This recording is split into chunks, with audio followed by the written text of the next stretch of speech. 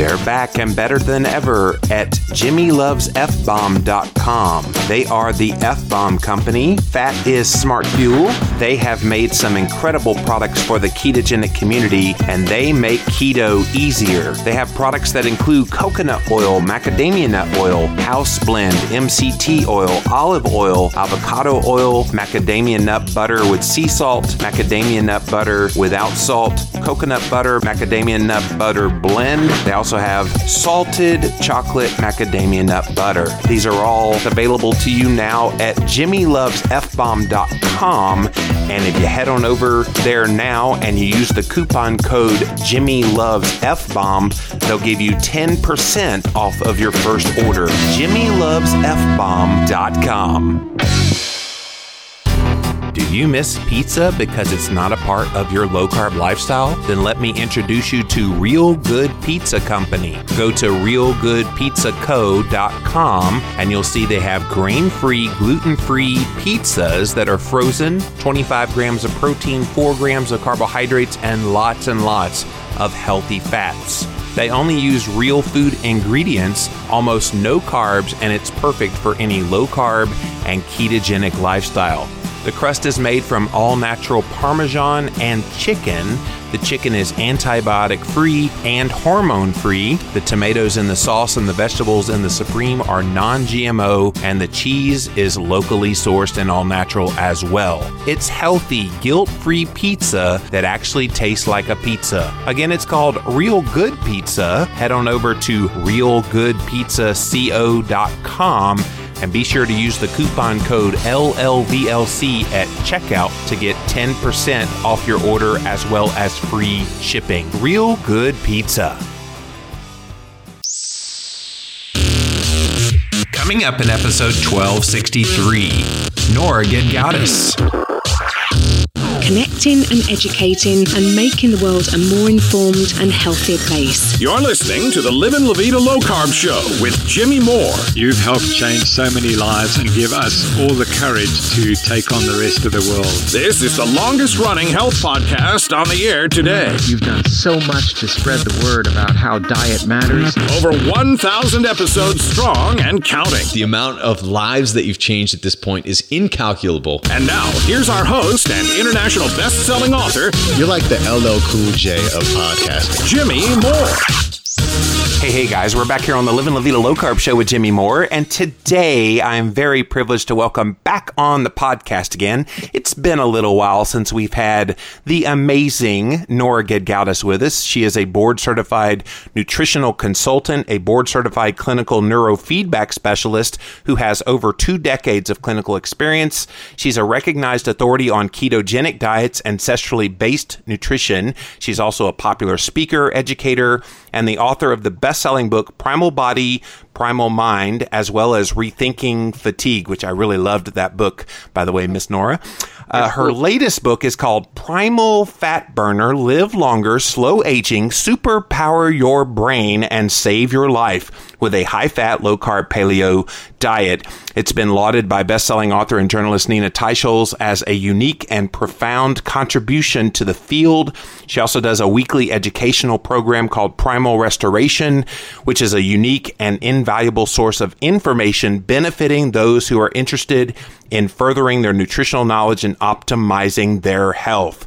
Nora Gedgaudas, my friend, welcome back to the Livin' La Vida Low Carb Show. Oh, Jimmy, it's been too long. It's just nice to be talking to you again. You know, you were one of the first big names that I talked to on this show many years ago now. There were still covered wagons back then. So, yeah. So you've been out there a very long time. You've seen trends kind of come and go. You've been around from when Atkins was kind of at its tail end and even still kind of hot, and then going into paleo and how that kind of burned hot for a while and now gone down a little bit. And now ketogenic has risen to huge prominence. And so you have a very unique perspective kind of overlooking all these changes that have happened over the years. Does any of it surprise you? Well, no, not really. The popularity of various things rises and falls depending on what labels that you slap on it. But one thing that has not changed is my particular approach. Yeah. I have basically been saying the same thing since more or less since 2009. Since caveman days? Since caveman days, since those covered wagon days. And, only what's happened is that, I've gotten, more focused. I've come into much more research. I've broadened, I'm always learning new things. I'm always taking in some new things. Mm-hmm. And I make, tweaks and modifications as new information comes along. But fundamentally, I have remained rather uncharacteristically of pretty much all of these genres. I've remained consistent in my message. I haven't wavered with the tide. I haven't gone whichever way the wind is blowing. I don't do what I do from a marketing standpoint. That's not how my mind works. It's not what motivates me.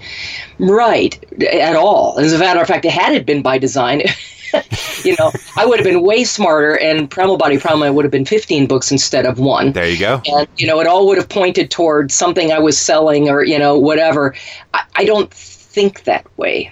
And I don't really want to think that way. I can maybe hire people to help, handle business sides of things for me, because I don't really see myself as a businesswoman. Yeah. What I am is I'm extremely passionate and extremely driven to make a measurable difference in people's lives. For those people that I'm not interested in proselytizing. I'm not interested in converting the whole world to my point of view. My interest is in taking people that have arrived at a place of openness to this subject matter and, providing them with the information that they want or need, so that in the end, they don't need me or anything else. They just know what to do. And that ultimately what gets me up in the morning is seeing people self-empowered. A lot of people come to this at a very desperate point in their lives. They're morbidly obese. They have type 2 diabetes. They have heart disease, cancer. Any of these, what we now know, are all metabolic diseases tied back to exactly what we're putting in our mouths and our lifestyle choices. And so when you get people in that vulnerable a state, Nora, it's very easy to get them to buy into what you're saying. Well, and I'm not trying to cash in on people's vulnerability either. Okay. Yeah. But yes, sometimes this unfortunate aspect to human nature that people often don't make the changes they need to until the pain of the problem starts to exceed the pain of the solution. And hopefully somewhere in that quagmire, on that stormy sea, they see, the solid footing that is this foundational information I provide. And that's the thing. I'm all about being extremely foundational and extremely functional in my approach to everything. I'm always about getting to the bottom of everything. Much to the chagrin of my parents that raised me, my kind of hyper-conservative Northern European parents, I was the kid with the flashlight wanting to shine the light in the darkest places and say, "Oh, look at this," "Why is this?" Or, just because it is, or just because I say so, or just because that's the way it's done. Well, that was never good enough for me. I always had to kind of understand the why behind everything in life, which drove my parents crazy, and in part because it made them uncomfortable and forced them to question some of their own ideas. But, I'm not trying to be necessarily a rabble-rouser, though I sort of end up being one. I'm not really that interested in being confrontive and bad-mouthing, other people and just kind of creating a spectacle just to get attention. It's more about, there are a lot of things we need to question about what we've been taught about. Yes. What, for instance, healthy eating is all about. And I can get very conspiracy theorist with it, except that it's not theory. I mean, it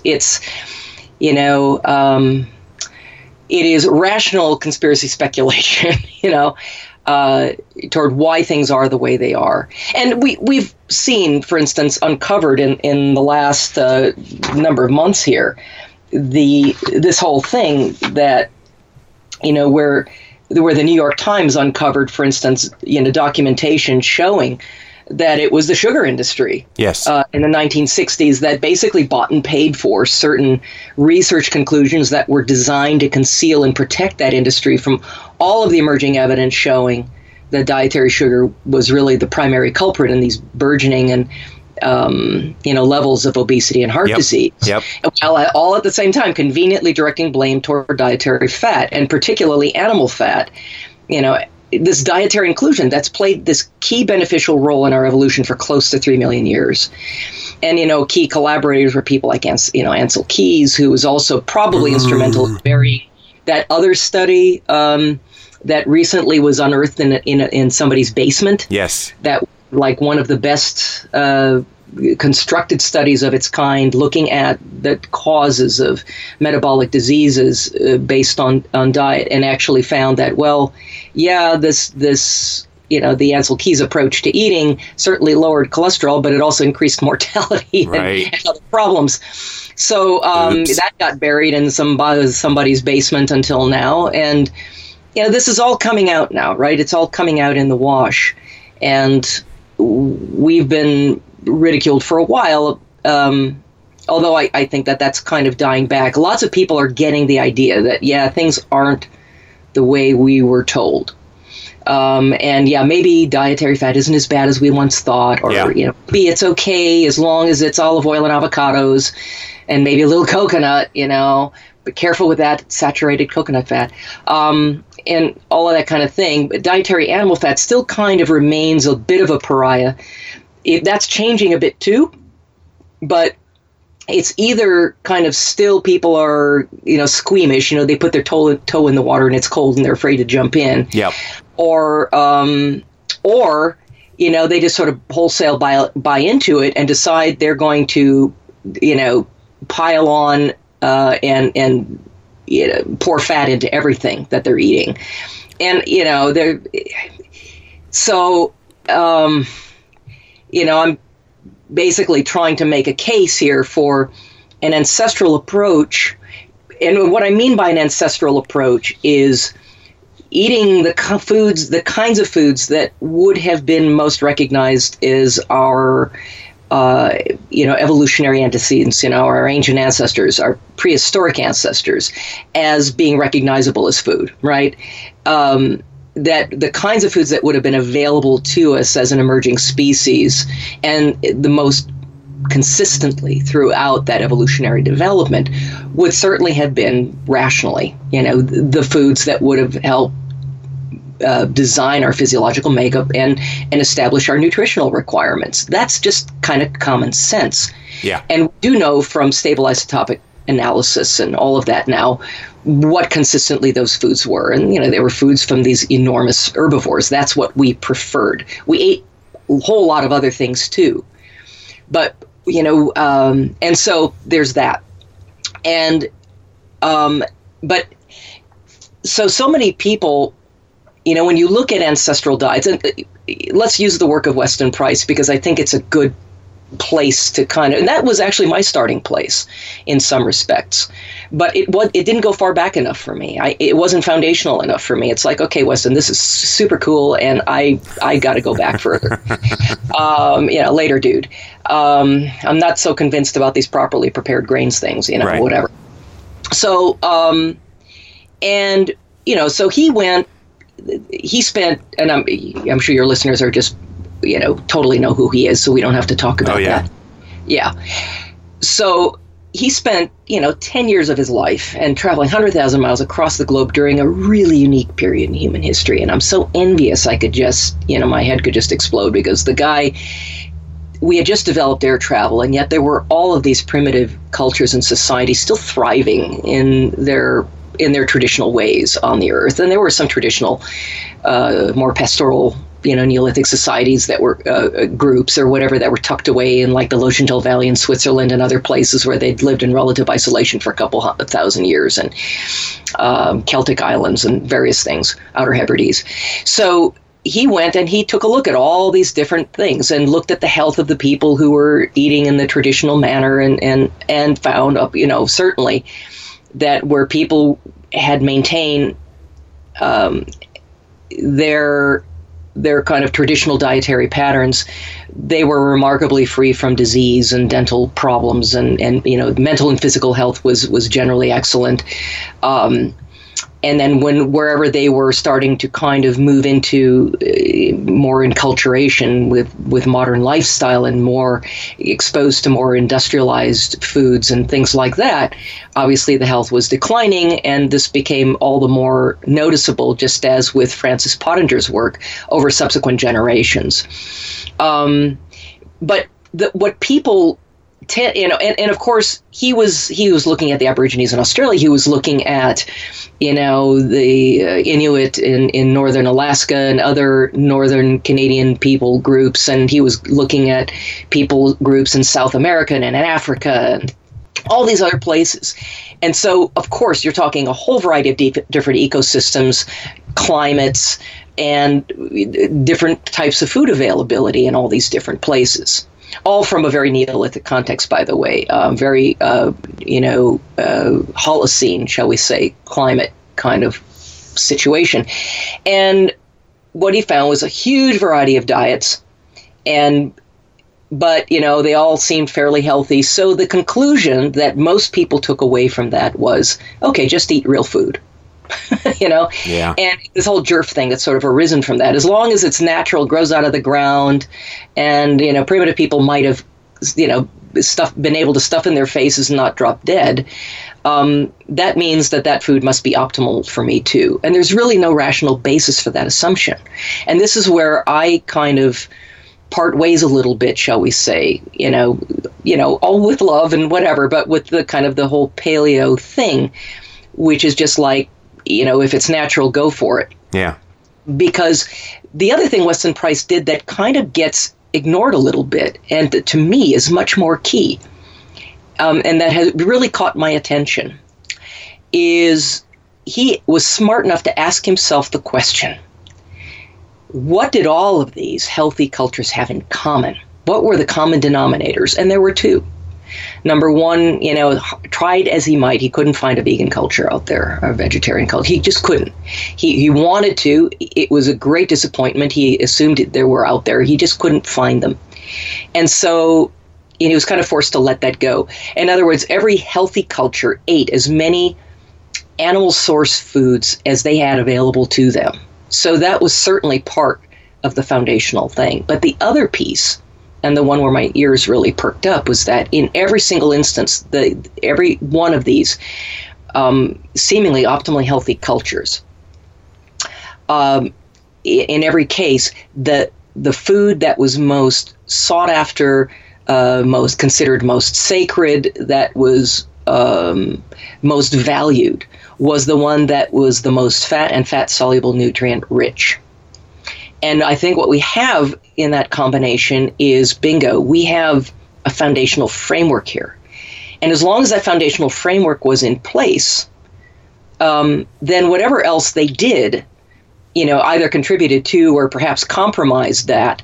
But if it was in place enough, then they could perhaps, given the pristine environment of our ancestors, and even, within this, within the last couple thousand years, able to compensate perhaps for whatever compromises may have come along. And I consider compromises things like, starchy foods and sugary foods that may have been available to these people, even in their natural state. Yep. We don't have any scientifically established foundational human requirement for those foods. And the research is available now, and that's part of what I bring to the equation too.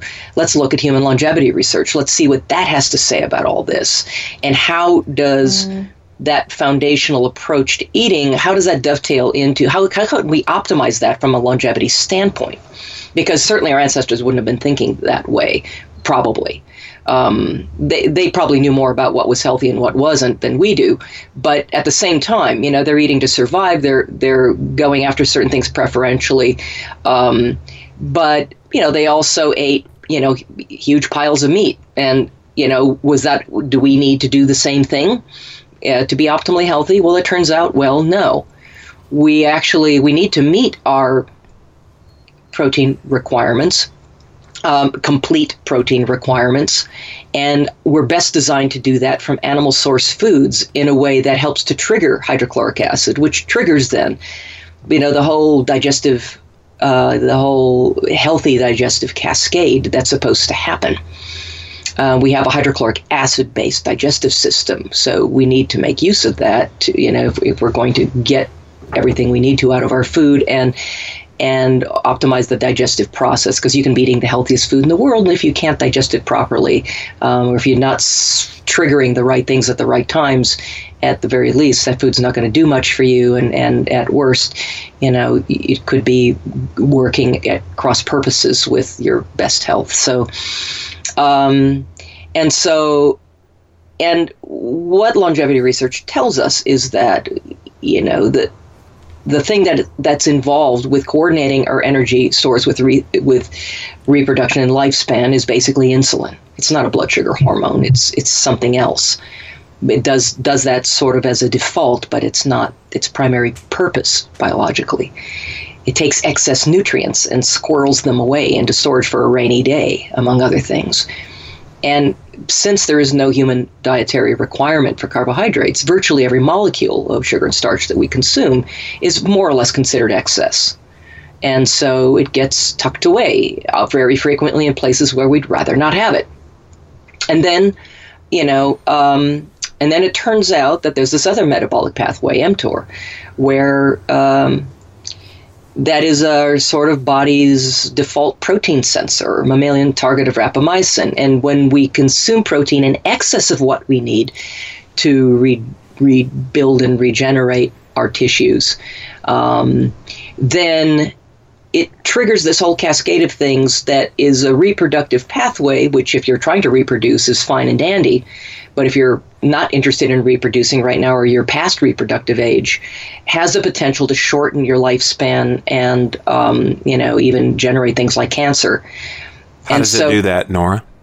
Well, so what happens when we trigger that mTOR pathway is that it says, hey, we've got nutrients in excess of what we need for maintenance and repair right now. Great time to reproduce. Let's start making new cells. And so it basically stimulates a process of cellular proliferation, which is energy intensive. And if you're not in need of extra cells, that's a little bit of a waste of time and energy. If you're trying to reproduce, fine. But if you're not, and we're living in modern times in an ocean of toxic sludge in our air, water, and food supply. And all sorts of mutagenic substances, both seen and unseen, are impinging upon us in ways that cause our cells to mutate as we age.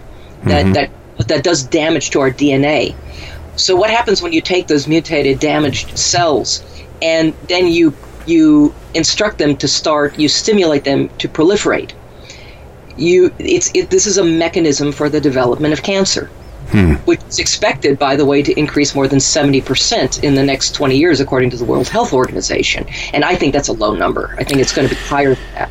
Nora, can I ask a quick follow-up to that? Does the stimulation of this mTOR, does it affect the glucose pathway somehow, where more sugar ends up in the system that would maybe feed into these cancers? Well, we know that insulin is also a major instigator of cancerous processes. It's very highly associated with cancerous processes. And we know no cancer can live without sugar. And so what happens is, once cancer starts to take over, of course, everything starts getting shunted, preferentially toward, increasing that fuel supply and whatever.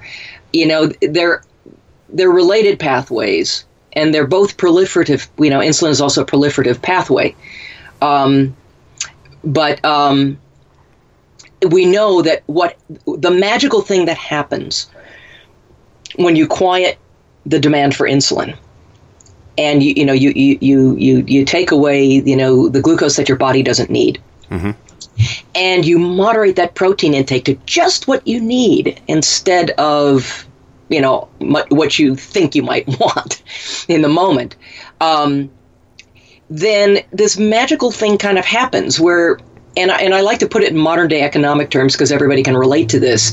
It's kind of like, okay, your body looks at that set of circumstances that, there's protein trickling in and, no sugar or starch, or anything like that. It appears that, it's much too costly to build a new house right now. So let's just fix up the one we've got. And what it's fixing up is you. So your body goes into regeneration and repair mode of your existing cellular matrix, so autophagy. Yeah, well, yeah. Your existing tissues, your body sets to work at trying to help you feel healthier and better, so that you will live long enough to maybe reproduce another day.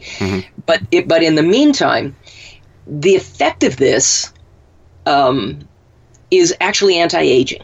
Right? Your body is actually repairing and regenerating itself instead of wasting energy creating new cells you don't need.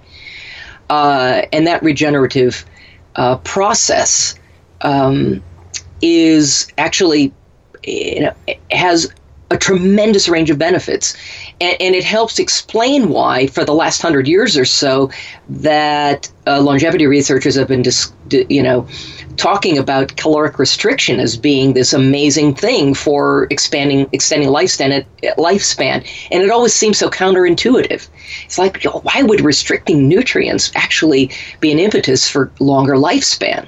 Well, they certainly found the two things. It was insulin and mTOR were the players. And that's because when life first developed on Earth, we still have, genes from the primordial ooze, in us.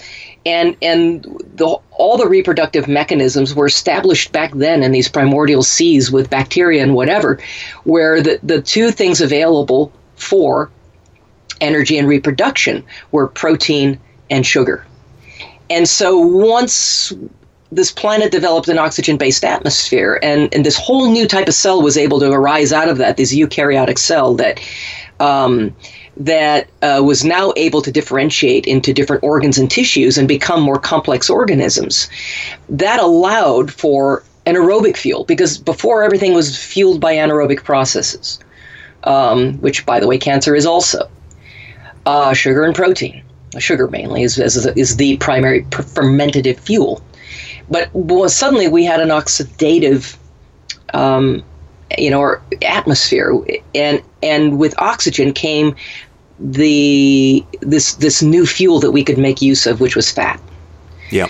And so because of this, fat doesn't really factor in to that whole caloric restriction model. It can't.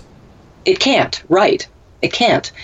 And all of this stuff started kind of dawning on me a few years back. I probably was starting to think about writing this book back in maybe 2012 or so, where I suddenly realized, wait a minute, fat isn't just not as bad as we once thought, or like it's okay as long as it's the right fats, which is essential. It's not even just essential. It's literally central. Yes. To human health. And not only that, central to what literally made us human in the first place, because it was our taste for fat, ultimately, that drove the unprecedented rate of encephalization of the human brain. Yeah. And when you look at the two fatty acids most... Are you calling me a fathead? I'm calling us all fathead. Well, exactly. Only as a compliment. I do that all the time when I'm in talks, Nora. I always say, you know what? It's going to sound like I'm insulting the audience, but you're all a bunch of fatheads. Well, I'm here to tell you there are a few potato heads out there in Glitz. This is true. Names, yeah. They will be unnamed, exactly. Yeah, shall be. Yeah, and I mean, it's so. But our brains, the thing that is most unique about us as a species, the thing, what is actually lies at the center of the universe that we know of is the most single sophisticated, biological marvel is the human brain. Yes. And it is constructed from the very fats that we choose to supply it with what we choose to eat. Even the crappy ones. Even the crappy ones, yep. which, you eat crappy fats, you get, crappy results with that. So the two fatty acids most responsible for human cognition in the first place, that make us unique, certainly from other primates, are number 1, arachidonic acid, and number 2, docosahexaenoic acid. These 20 and 22 carbon fats, which, by the way, are exclusively found within our food supply in animal source foods. And if DHA isn't in your diet, it ain't in your brain either. So vegans are SOL? They're pretty much SOL. I mean, I suppose you can eat the algae-based form of DHA, which is extracted frequently through questionable methods. That's, our ancestors didn't evolve, slurping up algae. This is not food for humans. I mean, maybe in a desperate moment. But, slurping up algae. I'm thinking of like a 7-Eleven Slurpee. Yeah, it's kind of green and foamy. Yeah. Yum. Not very sweet, though. Yes, exactly. It's squishy. Squishy. Please pay for your purchase and get out and come again. Tastes like chicken. Yes, tastes like chicken. Right. So, I'm quoting The Simpsons now. But anyway. I'm a Simpsons fan. So, Apu, I think was his name. Anyway, so DHA is one of these things that, radically missing from the food supply. And by the way, and I'm sure your viewers or your listeners or whatever are savvy enough to know that, you're not going to get this from flax oil or chia seed oil or sachanichi oil or walnuts or whatever the hell. The metabolic, so the elongation process from alpha-linolenic acid to DHA is a multi-step enzymatic process, and a good portion of the population doesn't even have the first enzyme in that process to initiate that elongation. And it's a very expensive, very difficult elongation process. We are designed to get these things in their pre-elongated form from animals that are better able to do that more efficiently, who have done the work for us. That's how we're designed. As humans, we're theoretically omnivores, right? Technically, we can stuff all kinds of things in our faces and call it good. But we are not designed, and I'm not saying don't eat plant source foods. In fact, if you were to look at my dinner plate, you'd probably see more vegetables and greens on there, and you might wonder at first glance if I was a vegetarian, and then you look a little more closely and say, oh, is that steak, or lamb or liver or whatever, and then you look even more closely and you see it's kind of glistening a bit because, the primary caloric value of my meal is actually coming from fat, but plant-based foods, I think, are more important. Fibrous vegetables and greens, for instance, and cultured vegetables and things like that, much more important to us now than I think they ever used to be during our long evolutionary development, just simply because of the toxic sludge we're living in. And these things supply us with particularly, to some degree, antioxidants, which are, in some ways neither here nor there, but also phytonutrients that do have a demonstrated benefit for us. And they also tend to be rather detoxifying in their effects. And God knows we need all the detoxification help we can get. Yeah. And they also provide extra substrate. I say extra because they're not the sole substrate for our microbiome, right? For the gastrointestinal flora, hopefully healthy gastrointestinal flora to feed on. America has a new favorite protein bar, and it's the chocolate chip cookie dough bar from Quest Nutrition. Each Quest bar contains 21 grams of protein, is packed with 14 grams of fiber, and has just 1 gram of sugar. Visit their website, questnutrition.com, to find their full selection of bars, shakes, chips, and more. And coming soon, don't miss the special keto line of products that have been under development for the past 2 years. Again, give them a try at questnutrition.com. I don't know about you, but one of the things that I really missed when I started this low carb thing way back in 2004 was baked goods. You know, like a muffin. There's just something about that cake texture that's awesomely satisfying to hit the spot. But up until now, it's been off limits on my low-carb, ketogenic lifestyle. So I was psyched a few weeks back when I first discovered a brand new product called Nush. That's Nush, kind of like Nosh, but with a U. Nush cakes are not like so much of the other low-carb stuff already out there, partly because of their wonderful cakey texture.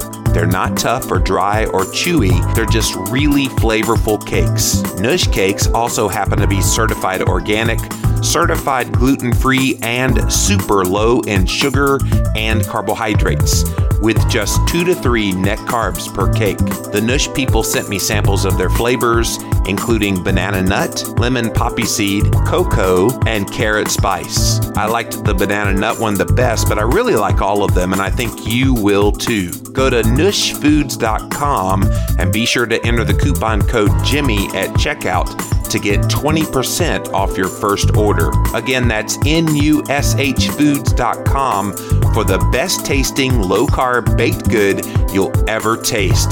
Nush Foods.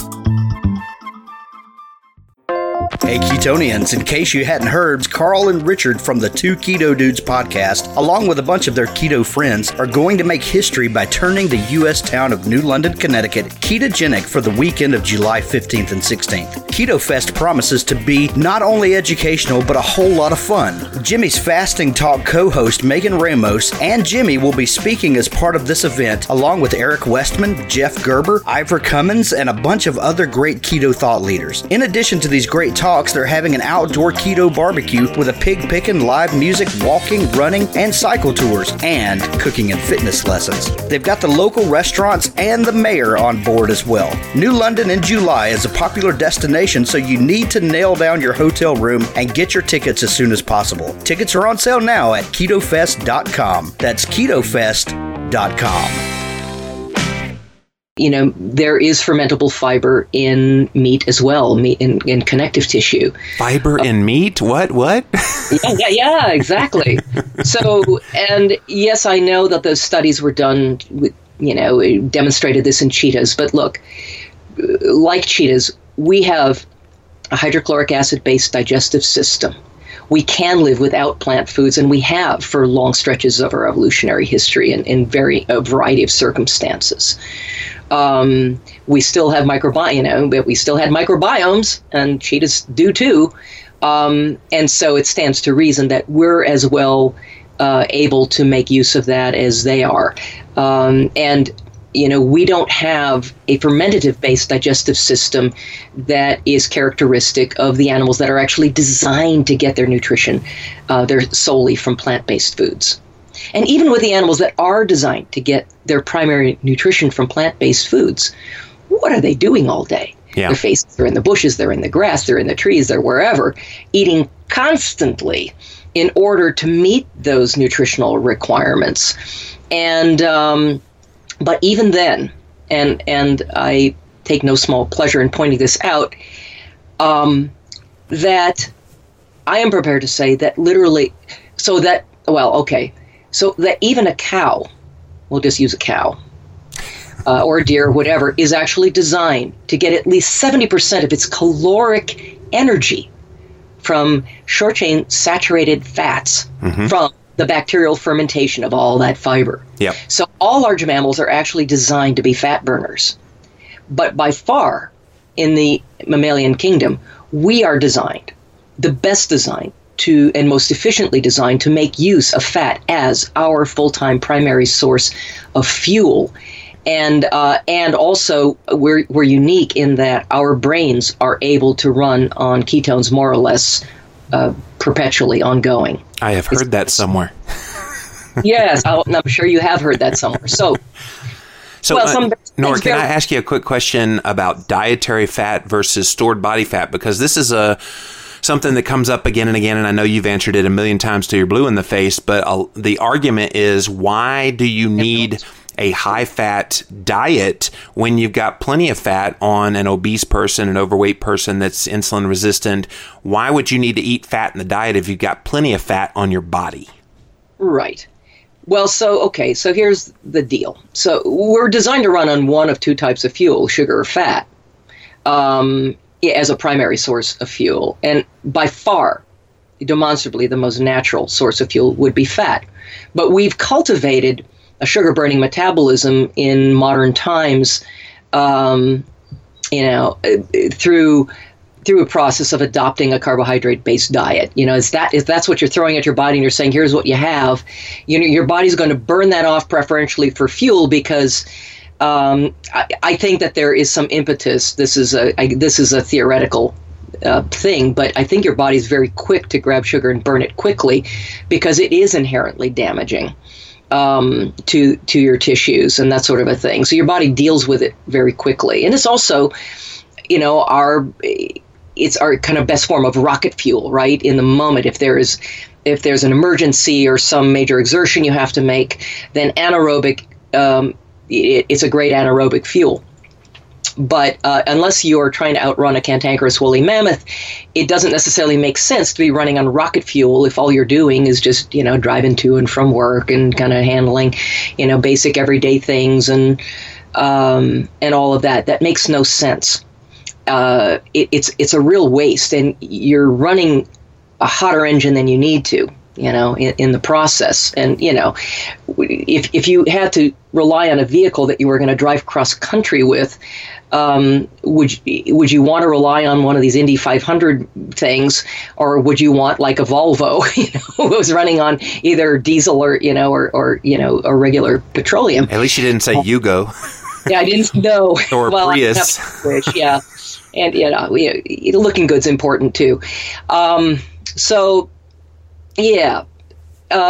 You want that thing that's going to be reliable. And we know that those engines that burn really hot, they look cool on the racetrack, but they're having to pull over constantly and get worked on because, it's just very hard on an engine to run that hot all the time. So, but nature would never have been so stupid as to just give us one option, right? So, but fat, actually, of course, it has double the calories of glucose or protein, but it actually has a potential to produce 4 times the amount of energy. It's a very efficient fuel. We store it efficiently, and can be available to us around the clock in the absence of even in the absence of regular meals. So it's very stabilizing to the brain and nervous system. It's a stable source of energy as long as you're adapted to using it. The problem is that if we realize that we have a very basically still we think of ourselves as terribly modernized, I would say domesticated, but whatever, but we still have a very primitive physiological makeup, and that primitive physiological ice age makeup, and we've been in ice age, in other words, I'm speaking of extremes. We became human by surviving disasters and extreme changes in climate that involved extreme cold and also extreme heat, drought and wildfires, volcanic eruptions, all kinds of things. And to our ancient human physiology, fat ultimately means survival. And so one of the things that I discovered, I stumbled across in one of these palm to the forehead moments, and I'd already handed in my manuscript, and I was just kicking myself up and down that I hadn't realized this. I did a Simpsons reference and you missed it. No, that wasn't a very good. Yeah, you got to get that. Yeah, a little lower there, Jim. There you go. Yeah, donuts. Anyway, that.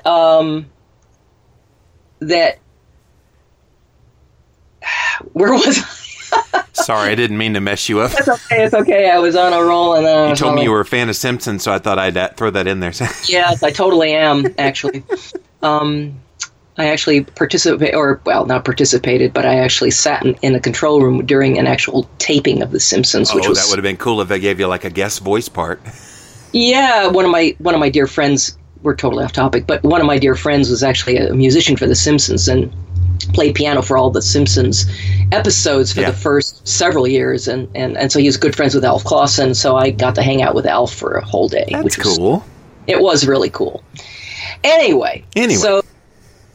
Way off topic. Where was I, Jimmy? Do you remember? It's all good. Let's actually move on because we're actually running out of time. So what is the main crux of what you're trying to communicate with Primal Fat Burner, which, by the way, you've been talking a lot today, so I want to make sure we get your URL in there, primalfatburner.com, and we'll have a link to the book in the show notes section at thelivinglowcarbshow.com. But what is it that you're trying to communicate? If you were to make one central theme, is it eat more fat? No. Okay. Well, it might be. It might be. It depends. So, number one, dietary fat, and especially dietary animal fat, is not just not as bad as we once heard, or okay in small amounts. It's literally central to our health and to what made us human in the first place. Okay. And I think this is a unique hypothesis in all of this genre of books about fat that have come out. I'm really making a strong statement about this. But it's not just like eat more fat. More isn't necessarily better. You want to eat enough to meet your fat-soluble nutrient needs and your essential fatty acid needs, and to also satisfy your appetite. But most people aren't. Right. But it's very important that you not do this in the presence of sugar and starch. Right. Because the combination is not good. It's like throwing a lit fuse on top of a powder keg, metabolically. It's not good. The two do not pair well together. So, all the butter and sour cream on the potato, bad idea. Yeah. If you are, wanting to be optimally metabolically healthy and really set the stage for really smoothing your whole aging process out and optimizing it so that you maintain the best possible functionality and whatever else. I did remember the thing I forgot about. Okay, go ahead, yeah. So one of the things I noticed in the big dough moment was that I was going through Google images of cave paintings. And I was looking, for those for some different things I was doing with them, and I loved them. So I was just pouring through them and marveling at this amazing artwork. But I noticed something very curious that I had seen a jillion times, wondered about in the back of my mind, and tucked away and never really thought about. And suddenly it gobsmacked me. That when you look at, say, for instance, like the paintings of Chauvet Cave, for instance, you look at the paintings of cave lions and things on the wall. These were amazing artists, and they were very capable of accurately representing whatever it was that they were painting. And when they depicted humans, for the most part, they depicted us in ways that were pretty, we looked pretty thin, going after with spears and whatever, the animals on the cave walls. But when we were depicting the animals that we hunted for food, what you saw was something that looked like it came straight out of the Macy's Day Parade. This very disproportionately fat animal with tiny little stick legs that just looked ballooned. And consistently, painting after painting after painting, these deer that just look ridiculous in terms of the proportion. Tiny little head, tiny little feet, and big fat bodies. And we're coming to understand now, I think in anthropology or paleoanthropology and whatever, they're coming to understand that, these caves, the paintings were largely shamanic in nature. There was it was a way of maybe invoking some ideal, right? That's what they wanted. Yes. Invoking the very characteristics they most wanted from the animals that they hunted. Interesting. Fat was the thing that was central to their objectives, right? Yeah. And we know that up until 10,000 years ago, we had at least 120 more species of these massive herbivores, these megafauna, that had huge amounts of body fat. Woolly mammoths, at least 50% body fat. And we would have gobbled up every bit of that.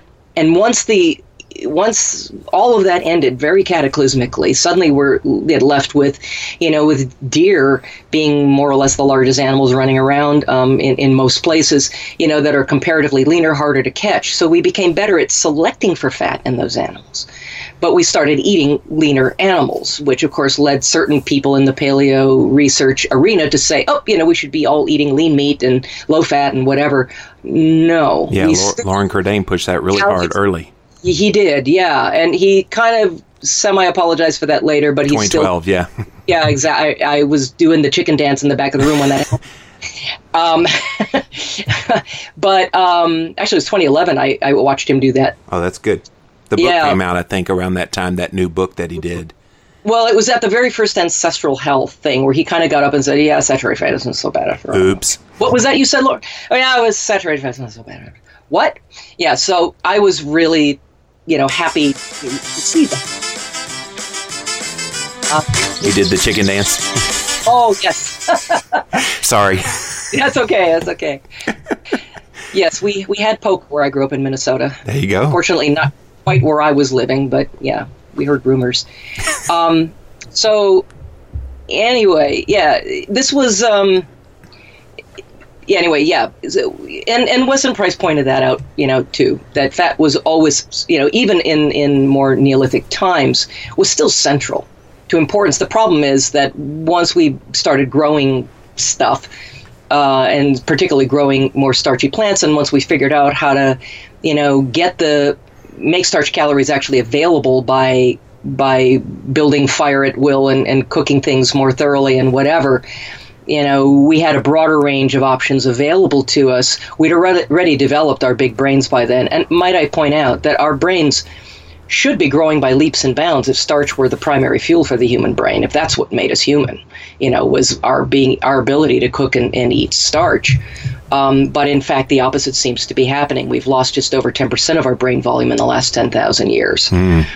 Evolution may not be heading quite in the direction we'd hoped. And so anyway.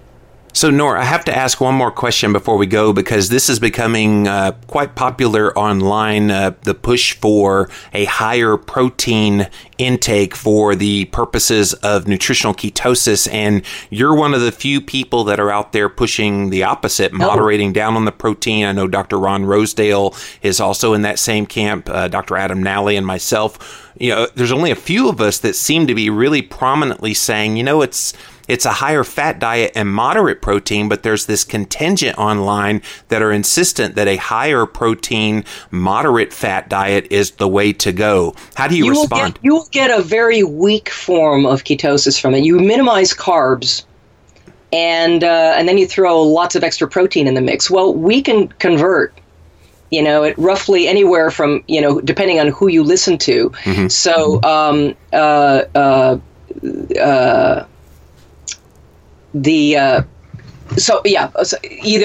either Dr. Richard, not Feynman, the diabetes, Richard Bernstein, he says at about a 36% or so efficiency rate. Krebs actually said it was more like a 58% efficiency rate, where we can take that extra protein and then convert it into sugar.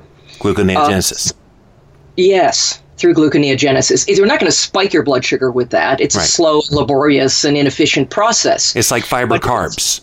Right. It is like creating extra carbs. So I once was talking with Ron Rosedale about this, and I hypothesized in our discussion. I said, I kind of think that one of the reasons so many people failed at Atkins had to do with the fact that they never quite stopped being sugar burners. That, they were producing more ketones by limiting carbohydrates, but their body was still conditioned to look for the carbs and was able to generate that through the excess protein. And that's what kind of kept them hooked on the carb thing and kept the cravings going until finally they just caved in on the cravings. And he actually agreed with me. He thought that was likely true. It's a hypothesis, of course, but we know that excess protein can be converted to sugar and used the same way to a certain percentage at a rather inefficient rate, but it happens. But not only that, you're shortening your lifespan. You're increasing your potential risk for cancer, and you're not going to get the full benefits of full-time ketosis, fully efficient, well-adapted ketosis. You will get some version of it. But if you really want to know what it means to eat a well-adapted, efficiently adapted ketogenic diet,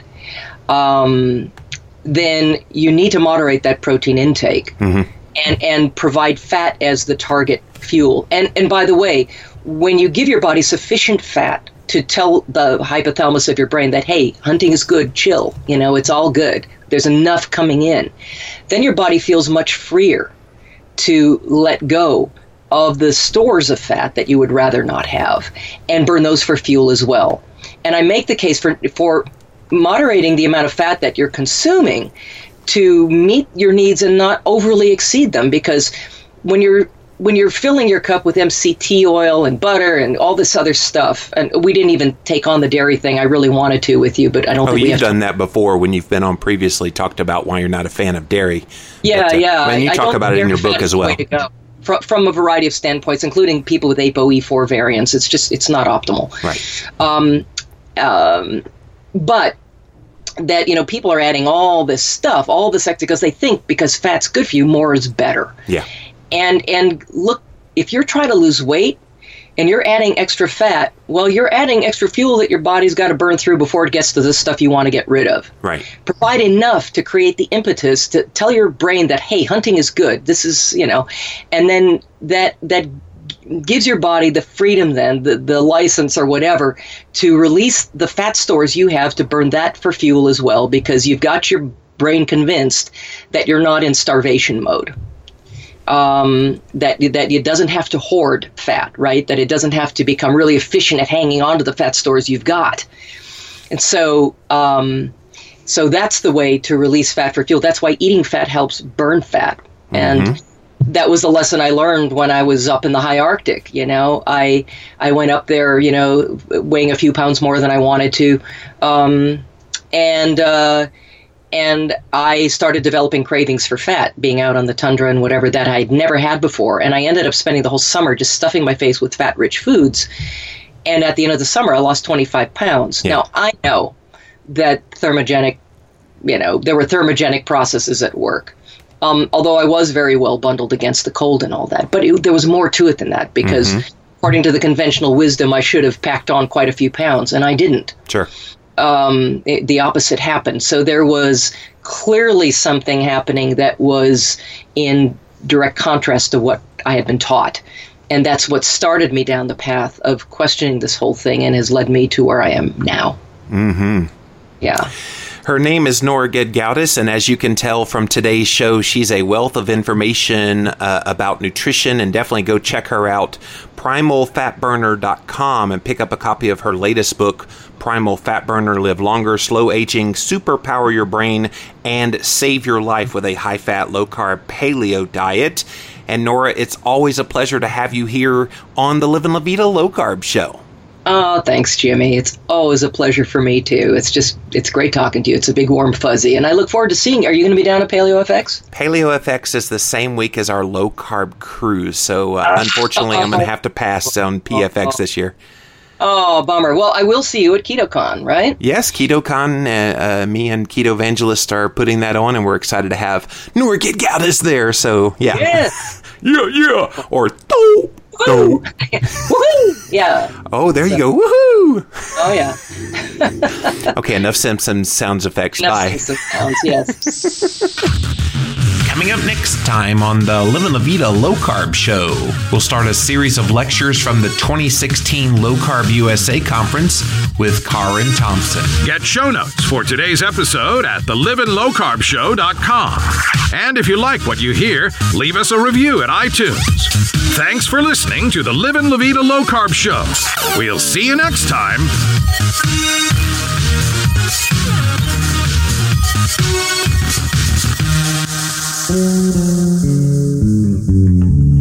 Disc of light.